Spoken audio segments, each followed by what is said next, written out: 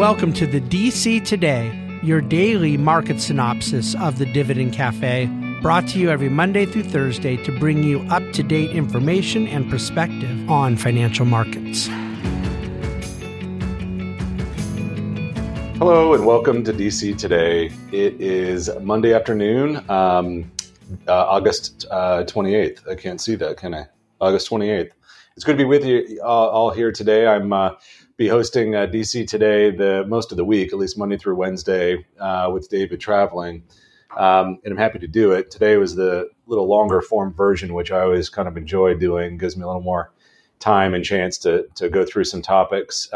Markets Friday were up and closed up on the day, basically at the highs. There was Powell comments out of Jackson Hole Friday that moved markets. Actually, they sold off initially. Basically said that further rate hikes are still on the table, depending on the data. And there's enough data coming where we're not going to tell you exactly what we're doing because we don't know yet until we get the data, which is basically in line with what markets were already expecting. And so initial sell-off led to a rally. And then over the weekend, obviously everything was closed. And then Monday morning, early, futures were up.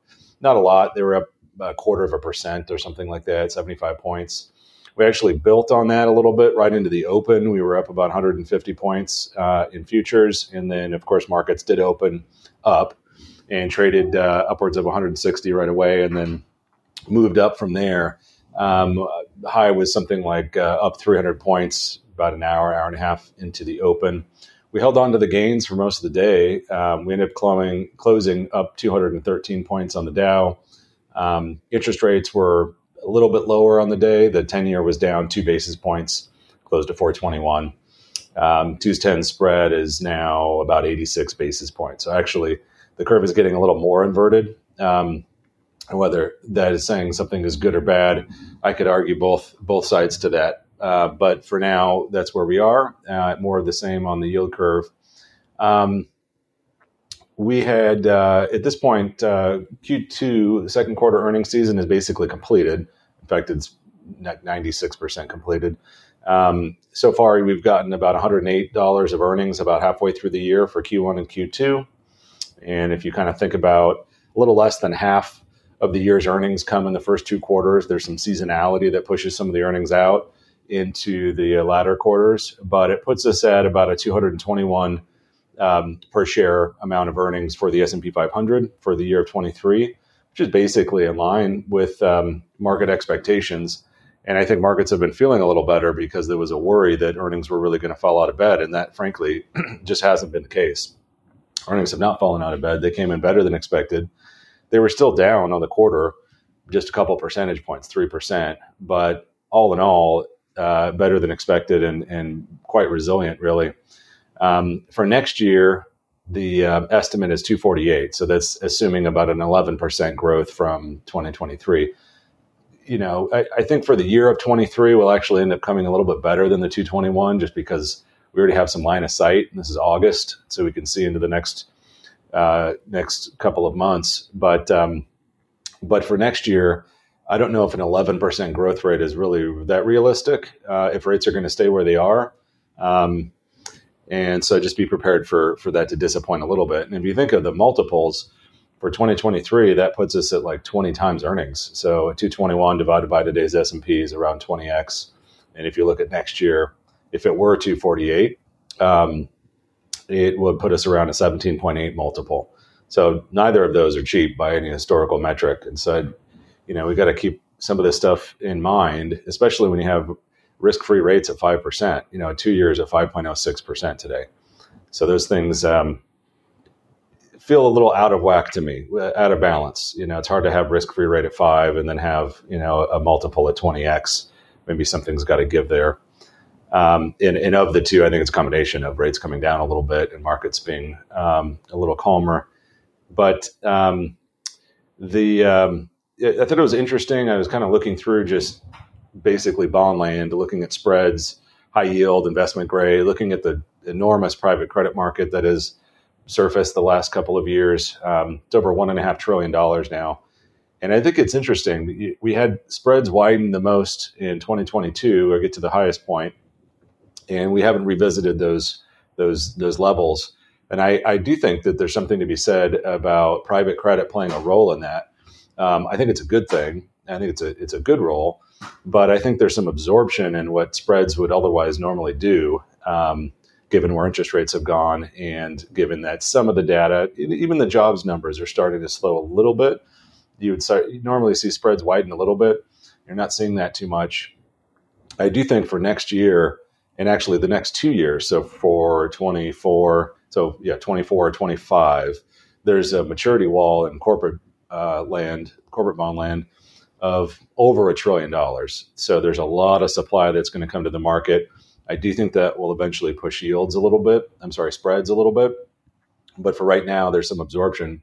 The private credit market has about $400 billion left in dry powder. That's a lot. And I think it will absorb a little of the spread widening into next year, but not all of it. So we have that going on. The big news on the day, really, there wasn't a lot in the economic calendar. I mean, it was follow through of Jackson Hole. And then over the weekend, China attempted to, stimulate their economy. They've obviously had slowing numbers, and they're dealing with that. And a couple of different things that they did, it actually had markets up in Beijing 5.5% in the start. So it was a huge, run up in markets right away.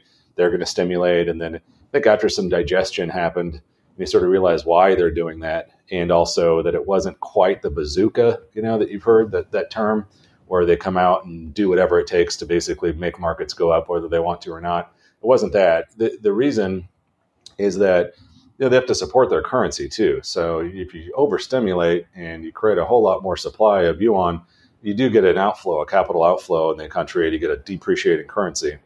And I feel like they're more worried about capital outflow than they are about, GDP growth being a percentage or 2 points higher or lower. They need to protect that currency, so that limits what they can really do. There was a federal date set of March 24th for next year. I'm sorry, March 4th of next year for the trial against Trump and accusation over election deal. We have that coming out. He was able to still raise money last week on Friday. I think he raised the most in a single day he ever has. So these indictments and these arraignments and these trials and these things that he's going through aren't slowing down his ability to raise money. He raised over $4 million in a day on Friday. I put a chart in there that shows the percentage of consumers' income that's going to service debt. And I think it's important, which is why I put it in there, to think about, because we all know that interest rates are higher, and that matters. And so, but when you think about the amount of money people are spending to service debt, it's not historically high. That can change.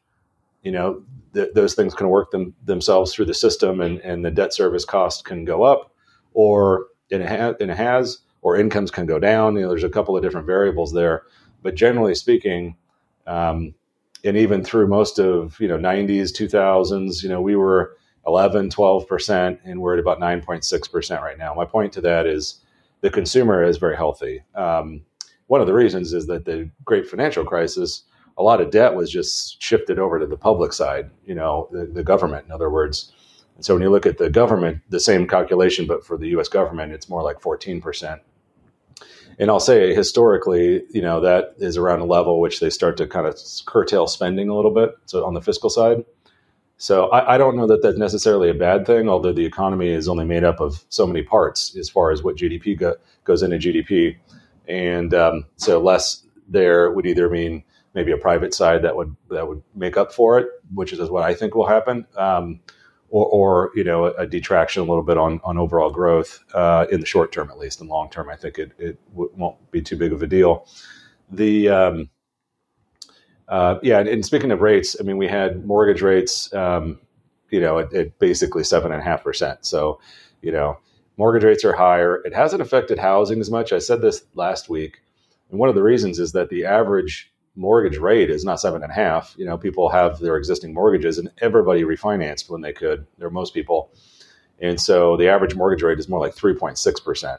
So, the effect of increasing interest rates on housing has been less than most would have feared, because people aren't realizing it in mortgage rates. They're either not moving, or that potentially some home builders and new home builders are able to subsidize rates by offering a buy down for them. But regardless to say, it's just a little more resilient. So you have a pretty strong consumer. Debt service cost is not a huge percentage of income. And then mortgage rates are somewhat unaffected because everyone still has their 3.5% mortgage. Whereas if you look at, on the government side, the average maturity is not 30 years like a mortgage. It's something around 5 to 6 years as far as the outstanding debt of the U.S. government. And so with rising rates, you have a quicker time in which those things start to make up and matter, which is why you're seeing the debt service costs go up faster there. We're upwards of 14% as a percentage of tax revenue. So how much money is coming in versus how much is being spent.